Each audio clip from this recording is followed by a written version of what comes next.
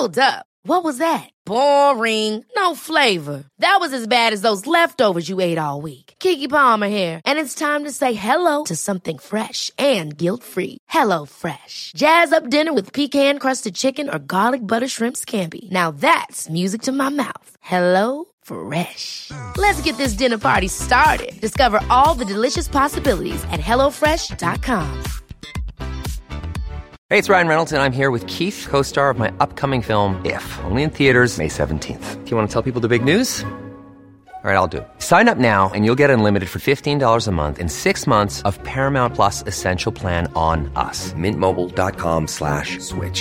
Upfront payment of $45 equivalent to $15 per month. Unlimited over 40 gigabytes per month. Face lower speeds. Videos at 480p. Active Mint customers by 531.24 get 6 months of Paramount Plus Essential Plan. Auto renews after 6 months. Offer ends May 31st, 2024. Separate Paramount Plus registration required. Terms and conditions apply if rated PG. There's never been a faster or easier way to start your weight loss journey than with PlushCare. PlushCare accepts most insurance plans and gives you online access to board-certified physicians who can prescribe FDA-approved weight loss medications like Wegovy and Zepbound for those who qualify. Take charge of your health and speak with a board-certified physician about a weight loss plan that's right for you. Get started today at plushcare.com/weightloss. That's plushcare.com/weightloss. plushcare.com/weightloss. Olösta fall. En podd om försvunna människor och oklara mord.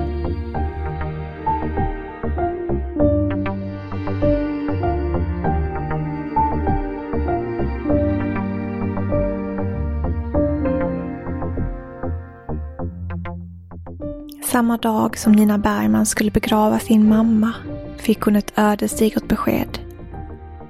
Hennes 21-åriga dotter Emily var död. Emily hade skjutits till döds i ett skogsparti i närheten av Rosenbom, det boende för hemlösa som hon bodde på i Karlskrona. Till händelsen fanns enbart ett vittne. En 39-årig man som suttit misstänkt för att ha mördat Emily, för att sedan bli släppt på fri fot i väntan på att analysen från det hemmabyggda vapnet skulle bli klar. Det var nu upp till bevis. Kunde åklagaren bevisa att Emily hade skjutits av 39-åringen? Eller rörde det sig om en olycka där Emily skjutits av misstag, som det enda vittnet till händelsen påstod? Du lyssnar på del 2 av fallet Emily. Mitt namn är Nathalie Seov. Och mitt namn är Sofie Nublin.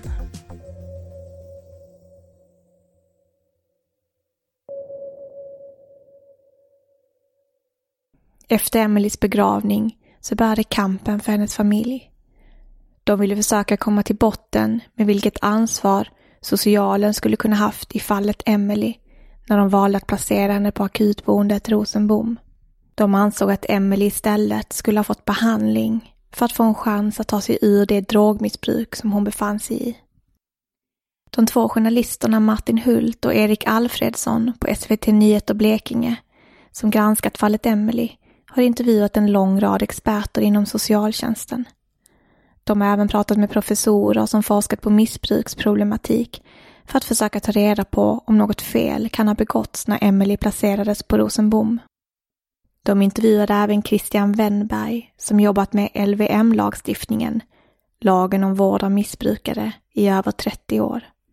Och han ansåg att Emily borde ha haft rätt till vård och till och med borde ha tvångsomhändertagits enligt lagstiftningen.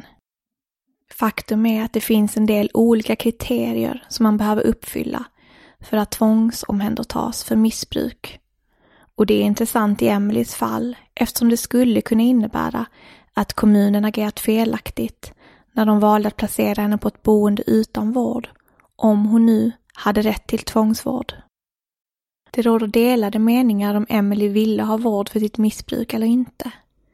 Till några familjemedlemmar och vänner så uttryckte hon att hon ville ha hjälp. Men det finns även uppgifter om att hon inte skulle ha velat få vård för sitt missbruk. Men oavsett vad så finns lagen om vård av missbrukare just för att man ska ha rätt till vård och även i vissa fall tvångsvård.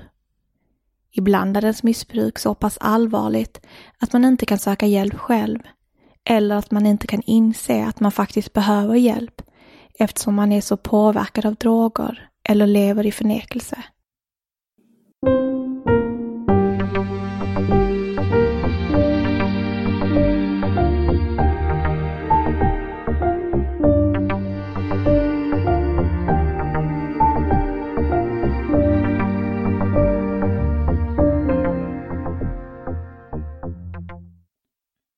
tänkte att vi nu skulle gå igenom de kriterier som ska uppfyllas för att man har rätt till tvångsvård. Och det här är enligt de kriterier som Wennberg tar upp i sin intervju i SVT Nyheter Blekinge. Och han uttalar sig också i samma artikel om han tycker att Emily uppfyller de här kriterierna eller inte. Och den första punkten är att man ska ha ett pågående missbruk. Och att det ska fortfarande hålla på. Och att det ska ha accelererat. Och i Emelies fall så hade hon ju faktiskt avancerat till tyngre droger under sin tid. Också på boendet men även innan dess. Ja, och som man förstod av det här så har hon ju dessutom börjat sälja droger från sitt eget hem. Vilket också säger en del om hur involverad hon har blivit på väldigt kort tid i droger. Och familj och vänner kunde också vittna om att hon inte mådde bra. Att hon hade gått ner mycket i vikt som också tyder på att hon levde i ett väldigt tungt drogmissbruk. Och det krävs ju ganska mycket för att en så ung människa ska se sjuk ut fysiskt. Det är ganska tungt då. Och sen det andra kriteriet för att få tvångsvård är att det ska finnas ett vårdbehov helt enkelt. Och i fallet om Emily så uttalar sig också Wennberg om att det inte finns något tvivel om att Emily hade behov för vård.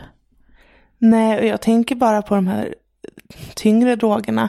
Alltså till och med tramadol som hon börjar med behöver man oftast hjälp att tända av ifrån. Att man behöver faktiskt ligga inne på sjukhus och få hjälp. För att slutar man tvärt med den här typen av droger då kan man ju faktiskt dö. Det kan gå så pass illa. Så att för att komma ur ett sånt här tungt missbruk så kan man behöva hjälp med medicinering helt enkelt. Precis, och det kan vara svårt att ta sig ur sådana här typer av tunga droger. Jag tänker amfetamin, det är ganska tungt och det är svårt att klara det helt på egen hand också utan stöd. Ja, verkligen. Det är både mentalt, alltså psykologiskt stöd man behöver och medicinskt, fysiskt hjälp. Precis. Och sen det tredje kriteriet då som Wennberg uttalar sig om är att resurserna från socialtjänsten ska ha varit helt uttömda. Alltså att all annan frivillig vård ska ha prövats så att det helt enkelt inte finns någon annan utväg än att personen får tvångsomhändertas. Och det här sista kriteriet menar han att han inte kan uttala sig om i artikeln för SVT Nyheter Blekinge eftersom Emelies fall är sekretessbelagt så han hade liksom inte fått tillgång till hennes handlingar för att kunna ta reda på vilka resurser som socialen hade lagt tidigare och vilken vård hon hade blivit erbjuden. Så det blev liksom svårt att uttala sig om just det sista kriteriet. Men oavsett vad så sa han i artikeln att han inte tyckte att det var ett rätt beslut i oavsett vad att placera Emily på Rosenbom. För att det var ett väldigt olämpligt boende för den situationen hon befann sig i.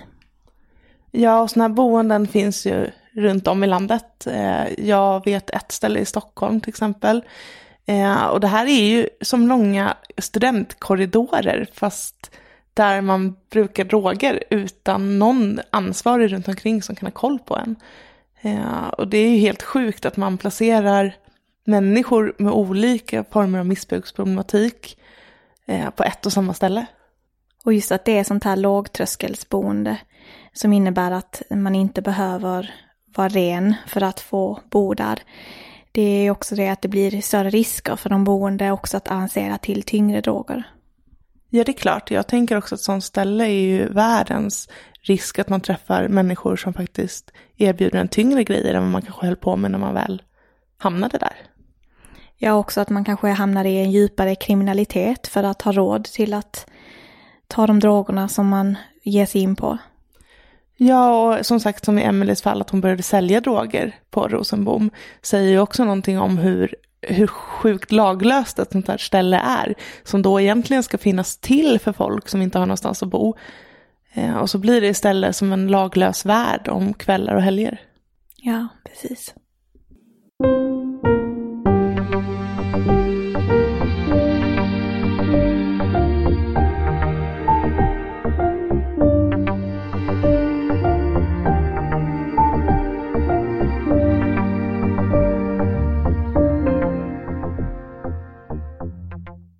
Vi har ringt upp Martin Hult, en av journalisterna på SVT Nyheter Blekinge, som följt Emelies fall.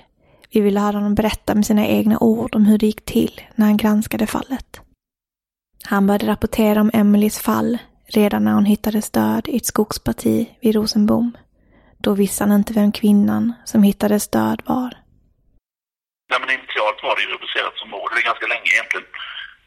För det gjordes ju nästan en färdig mordutredning. Jag har ju läst förundersökningen så att den är ju i princip komplett. Men det var ju så vi började med ärendet. Vi visste ju inte att det var Emelie. Vi visste ju inte att hon var placerad på Rosenbom. Vi visste bara att det var en ung kvinna som hade påträffats död i ett typ skogsområde. Ganska nära det här boendet då. Men rätt snabbt, tror jag, typ dag 2 eller dag 3 så hittade vi att det var Emelie och vi ringde till Nina då. Och Bruk liksom kände av henne lite och vi fick ju en ganska bra kontakt på en gång, för hon menar ju på då att, och det har ju varit liksom det som har drivit vår granskning också, att det var fel att placera Emelie på det boendet. Förutom att granska ett misstänkt mord så kom Martins arbete även att handla om något annat. Han började gräva i huruvida socialen hade agerat fel genom att placera Emelie på Rosenbom. En placering som när han intervjuade Emelies anhöriga och efter att ha besökt boendet själv fick honom att reagera. Varför väljer man att placera en ung person med drogmissbruk där? Ja, alltså jag reagerar ju på att Emelie som var så pass ung hade blivit placerad på det boendet. Jag visste vilket boende det var, jag har varit där många gånger och det har varit mycket annan kriminalitet kopplat till det boendet. Som ju då, för att man ska fatta det liksom, måste förstå vilken typ av boende. Det var ju ett så kallat lågtröskelboende. Det innebär att det inte finns krav på drogfrihet. Det är liksom inget behandlingshem, utan det är ju liksom som ett radhuslänga med små lägenheter där man placerar folk som har olika typer av problem. Man behöver inte ens vara missbrukare för att hamna där, men du har ingen egen bostad liksom. I Emelies fall så, jag tror inte hon hade bott där många månader alltså när detta hände, men vad jag förstått på Nina i alla fall så blev ju hennes missbruk, det accelererade ju när hon kom dit. Det fanns ju tillgång på amfetamin som ju var Emelies drog. Jag vet ju också att när vi var där och när de städade ur och så här, så låg det ju kanyler och så kvar på rummet liksom. Och i närheten av det här boendet så finns det också en för polisen känd adress där det under ganska många år har fungerat lite som en drogcentral liksom. Det var ju också där Emelie hade varit på kvällen på fest. Fester, men hon har varit där i alla fall i sällskap med 3 andra män tror jag. Var en av dem männen också satt häktad ganska länge misstänkt för skjutit henne. Från början tror jag att allihopa satt faktiskt. Rosenbom var ett boende som Martin besökt flera gånger i sitt arbete som journalist, eftersom det inte var sällan att det skedde kriminell verksamhet där. Vi träffade inte Ninas syster faktiskt dagen efter på mordplatsen där, på platsen där Emelie dog. Och det var hon som liksom började prata om detta, Jenny där, att, för det är för jävligt att de har satt henne där. Och jag vet att familjen har kämpat för att få en annan typ av placering för henne. Så. Men utifrån kommunens principer så var det inte så konstigt, för de har ju använt det boendet som en avstjälpningsplats för människor med problem. De har ju blandat män och kvinnor där till exempel. Man har blandat olika åldrar. Det finns allt från, om du tänker dig som riktiga så här klassiska gubbalkoholister som sitter och pissar ner sig på rummet, till unga tjejer som använder sig av amfetamin. Någon som kanske haft spelmissbruk, fått mycket skulder och kommit utanför bostadsmarknaden av det skälet. Det är en jävla blandning liksom. Och där hamnade Emelie. Och det kan man ju bara konstatera objektivt sett att det var ingen bra miljö för henne. Det har inte varit en bra lösning. Och jag kan ju bara konstatera att Emelies situation blev inte bättre på de månaderna som hon var där. Så är det. När Martin granskade Emelies fall så ville han ta reda på vilka andra insatser som kommunen hade gjort för Emelie. Hade de gjort något för att hon skulle få behandling? Att få reda på någon information alls visade sig vara nästintill omöjligt. I det här fallet så när vi gjorde vår granskning så ville vi ju se vilka alternativa insatser som kommunen hade gjort för Emelie. För detta är ju en sista utpostgrej liksom egentligen. Och det blev ju svårt. För även om vi hade fullmakt från Nina och Mats så vägrar ju, och från Erika som är Emelies lilla syster, så var det ju omöjligt för oss att få ut någonting eftersom hon hade fyllt 20. Vägrar kommunen släppa någonting, och detta överklagade vi till kammarrätten, och efter 1 år så fick vi rätt. Och då var de tvungna att lämna ut hela hennes akt, men då hade de ju maskat den, så det var ju, vi fick ju så här 60 blanka A4-sidor liksom. Den frågan som kvarstår efter att man tagit del av Martins granskning är vad som egentligen krävs för att en person ska tvångsomhändertas. Hur illa behöver det egentligen vara innan man anser att personen inte själv kan vara ansvar för sin egen vård och att alla resurser från socialtjänsten är uttömda?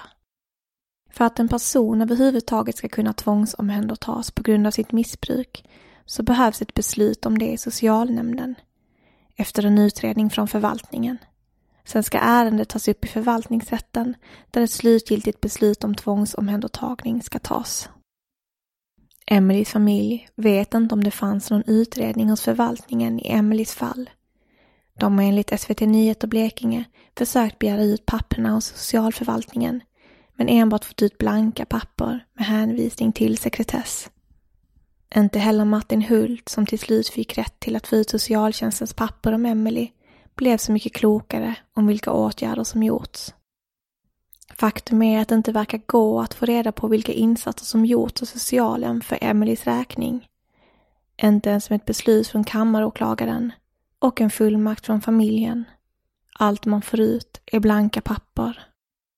Emelies familj beslutade sig för att förutom att anmäla kommunen även anmäla socialnämnden och socialförvaltningen eftersom de ansåg att de borde ha ett visst ansvar för Emelies död.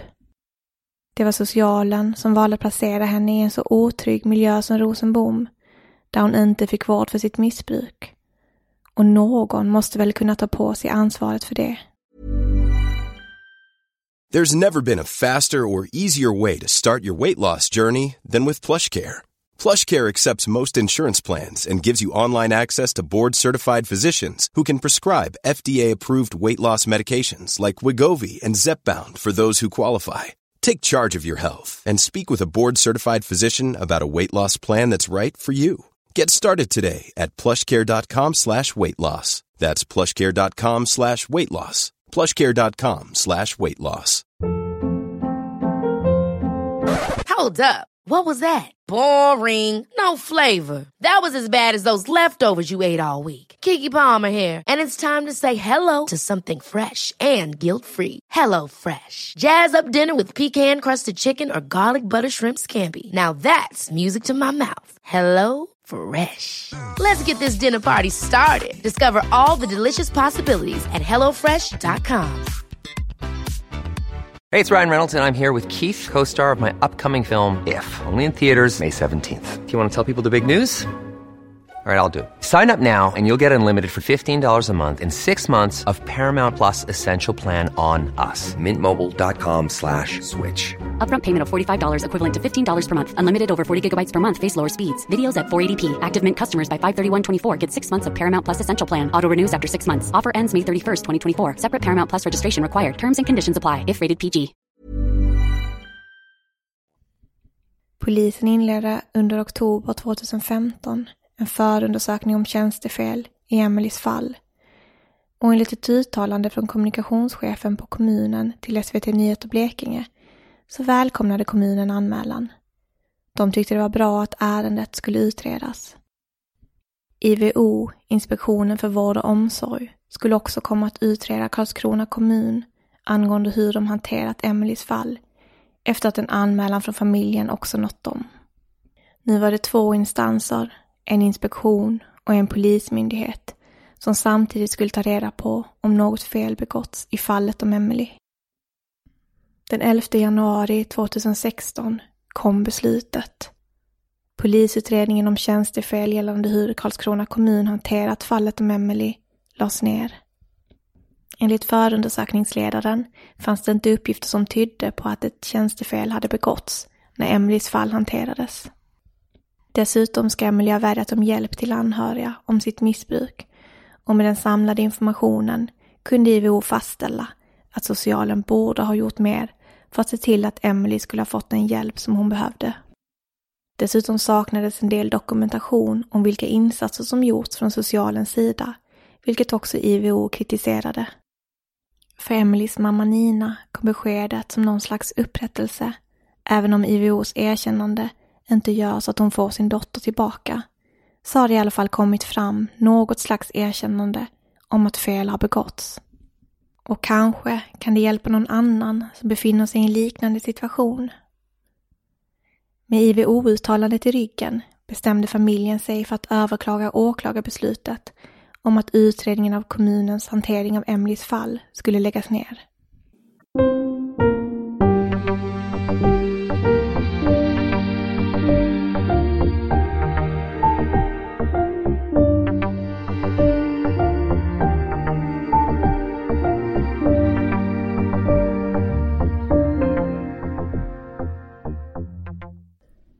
Någonting som förundrar mig är att man bara får ut blanka papper och att man skyller på sekretesslagen i det här fallet. Att man som granskande journalist inte får tillgång till allt material och att man som anhörig heller inte får tillgång till vad som faktiskt gjorts av socialen i Emelies fall. Ja, det blir problematiskt på många sätt. Dels så förstår vi att det här är för att Emily var myndig. Hon var 21 år gammal när hon gick bort.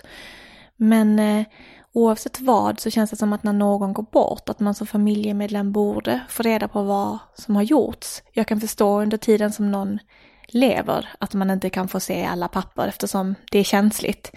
Men i det här fallet skulle man ju verkligen behöva veta om socialen gjorde vad de kunde som familjemedlem. Att det känns väldigt frustrerande att inte få veta vad de har gjort överhuvudtaget. Ja, för i det fallet när personen fortfarande lever då kan man ju faktiskt få ut information via en fullmakt. Men jag kan ju tycka att, precis som du säger, att när man har gått bort så borde familjen få den fullmakten. För när det gäller andra saker så har man ju som familjemedlem och anhörig rätt att få information. Ja, jag tror i alla fall det att man har rätt till det, att få tillgång till journaler, för att det handlar ju också om att man, låt säga att någon har dött av någon naturlig orsak med någon slags sjukdom, då har man väl rätt till att se om den sjukdomen är kanske någonting man själv ska vara lite obs på, att man kanske har i familjen och så vidare. Men det är kanske för att det rör sig om missbruk och att det är känsligt och så vidare, men oavsett vad så när det är så här fall där man ifrågasätter socialen så känns det också väldigt orättvist att man inte ska få hela sanningen på bordet. Ja, för jag tänker till och med i de fall man har utrett mord så har ju familjen rätt att få ut alla saker som polisen har gjort och alla papper. Och jag tycker också att det är väldigt problematiskt att man då inte, man har ingen möjlighet att granska socialen och deras arbete.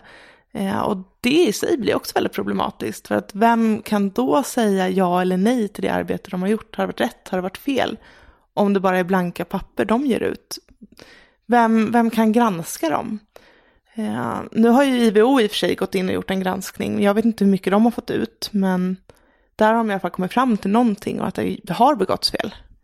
Ja, jag antar också att polisen också får tillgång till all information, men det blir också svårt om då polisen säger att kommunen bär inget ansvar i den här frågan, men sen får inte familjen veta vad som har gjorts, bara att ett beslut kommer att inget fel har gjorts. Så det är verkligen en svår situation som familjen befinner sig i här. Och sen kan jag också tycka att det är lite problematiskt att polisen ska avgöra om ett fel har begåtts eller inte. Det är väl mer relevant att IVO som faktiskt jobbar med det här kontinuerligt, det är det de gör. Att deras beslut borde väga starkare. Och jag tycker det är jättebra att familjen här faktiskt har IVO i ryggen och ifrågasätter polisens beslut också. För att polisen gör fantastiska saker i många lägen. Men när det kommer till den här frågan så känns det som att IVO är mer insatta i det ämne som utreds.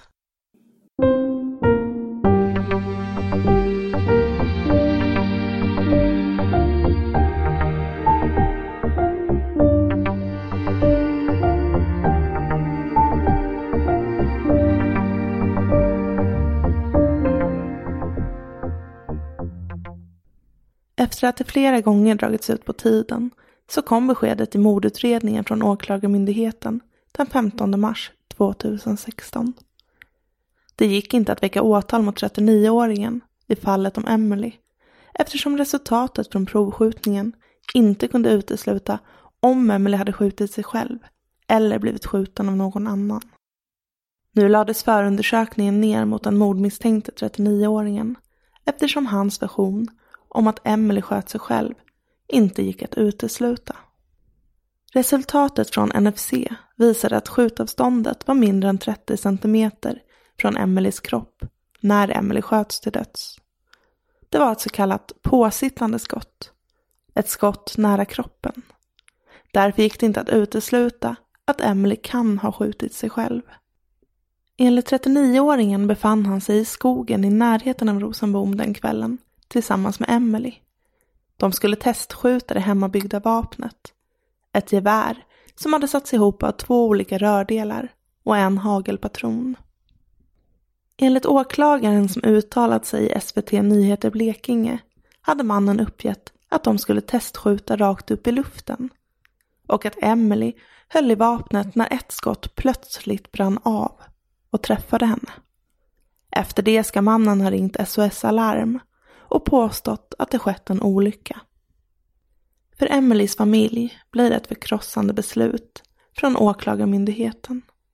Om de åtminstone hade kunnat få reda på att Emily utan några tvivel hade skjutit sig själv, så kanske de hade kunnat få någon slags ro i själen.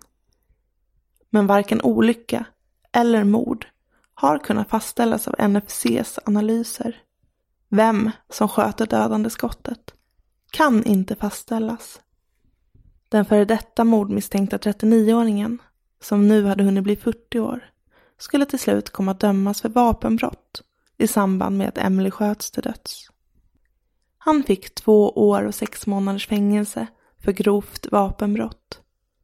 Mannen dömdes även för att ha haft ett annat liknande vapen samt för narkotikabrott. Trots domen om vapenbrott så känner inte Emelies familj att Emily har fått en upprättelse som hon förtjänar. Ingen kan bevisa om det var en olycka eller ett mord. Och trots att familjen försöker lämna denna tragiska händelse bakom sig så är det svårt. Hon är det första jag tänker på när jag vaknar och det sista jag tänker på när jag somnar, sa Nina till Expressen. Vi frågade Nina om det fanns någonting som hon avslutningsvis ville förmedla till våra lyssnare. Jag vill säga till alla som lyssnar att tiden går, men mitt brustna hjärta kommer aldrig att läka. Saknaden efter min älskade dotter Emily kommer aldrig att försvinna. En förälder ska aldrig behöva begrava sitt barn. Det som får mig att kämpa är min andra älskade dotter, Erika, och min älskade make, Mats. I över 10 år har journalisten Martin Hult bevakat boendet Rosenbom och händelser som har skett där. Och i år blev det klart. Akutboendet ska läggas ner. SVT Nyheter Blekinge kunde i november 2019 rapportera att verksamheten på boendet ska avvecklas.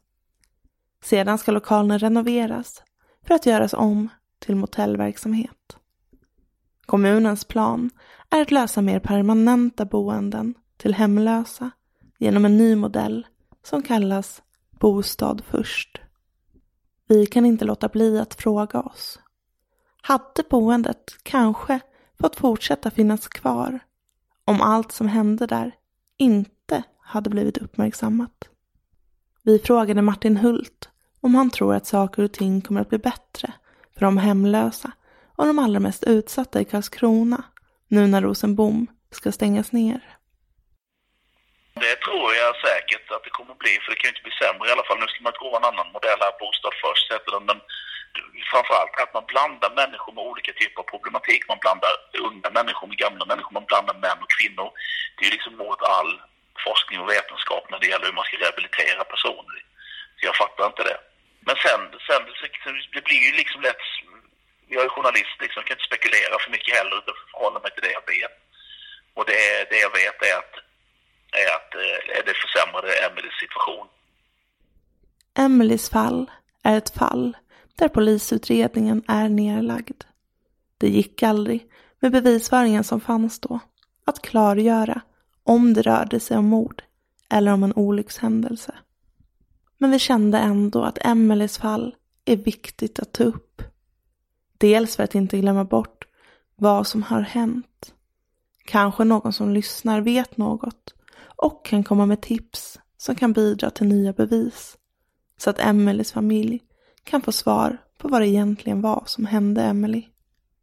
Men vi ville också ta upp fallet Emelie för att belysa problematiken med unga personer som hamnar i missbruk.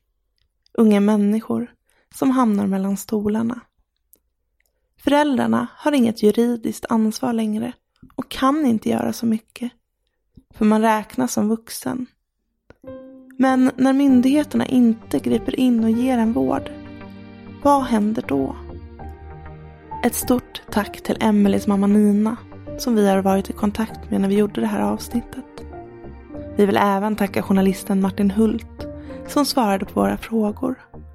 Han ska verkligen ha en eloge för sitt gedigna arbete ihop med Erik Alfredsson för SVT Nyheter Blekinge i granskningen om fallet Emelie, boendet Rosenbom och socialens agerande. Ni hittar en länk till vår hemsida i avsnittsbeskrivningen som visar alla källor till det här avsnittet. På vår hemsida hittar ni alla de artiklar som finns om Emelies fall på SVT Nyheter Blekinges hemsida. För er som vill läsa mer om fallet.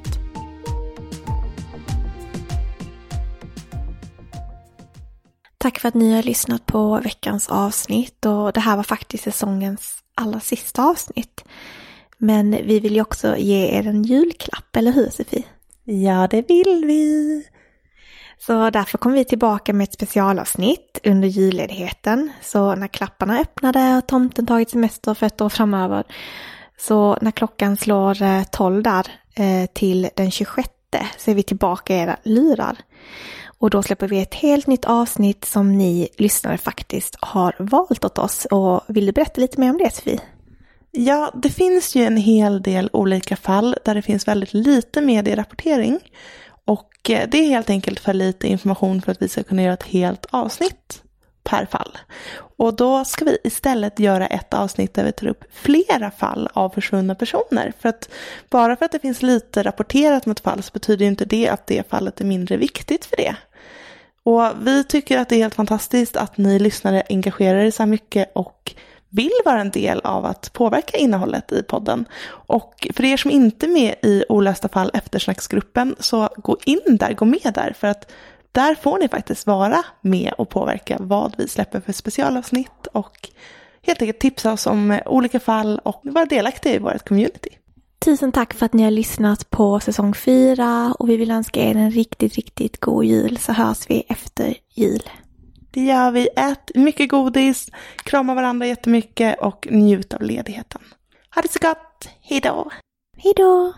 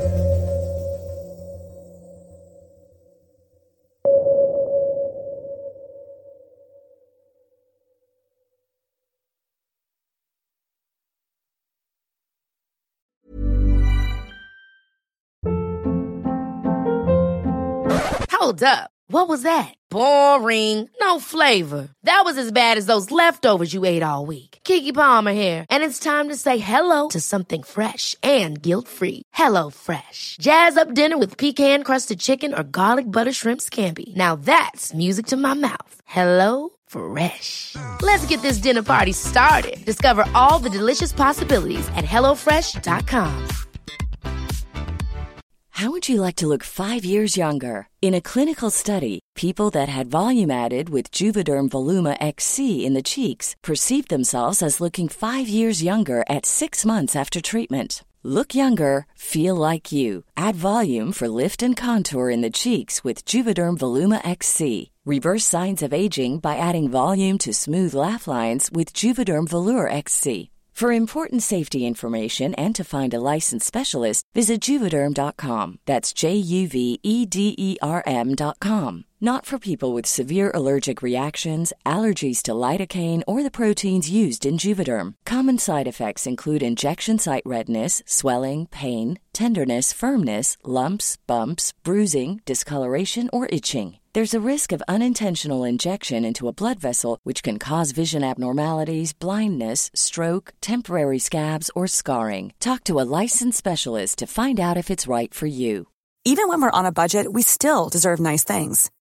Quince is a place to scoop up stunning high-end goods for 50 to 80% less than similar brands. They have buttery soft cashmere sweaters starting at $50, luxurious Italian leather bags, and so much more. Plus, Quince only works with factories that use safe, ethical, and responsible manufacturing. Get the high-end goods you'll love without the high price tag with Quince. Go to quince.com/style for free shipping and 365-day returns.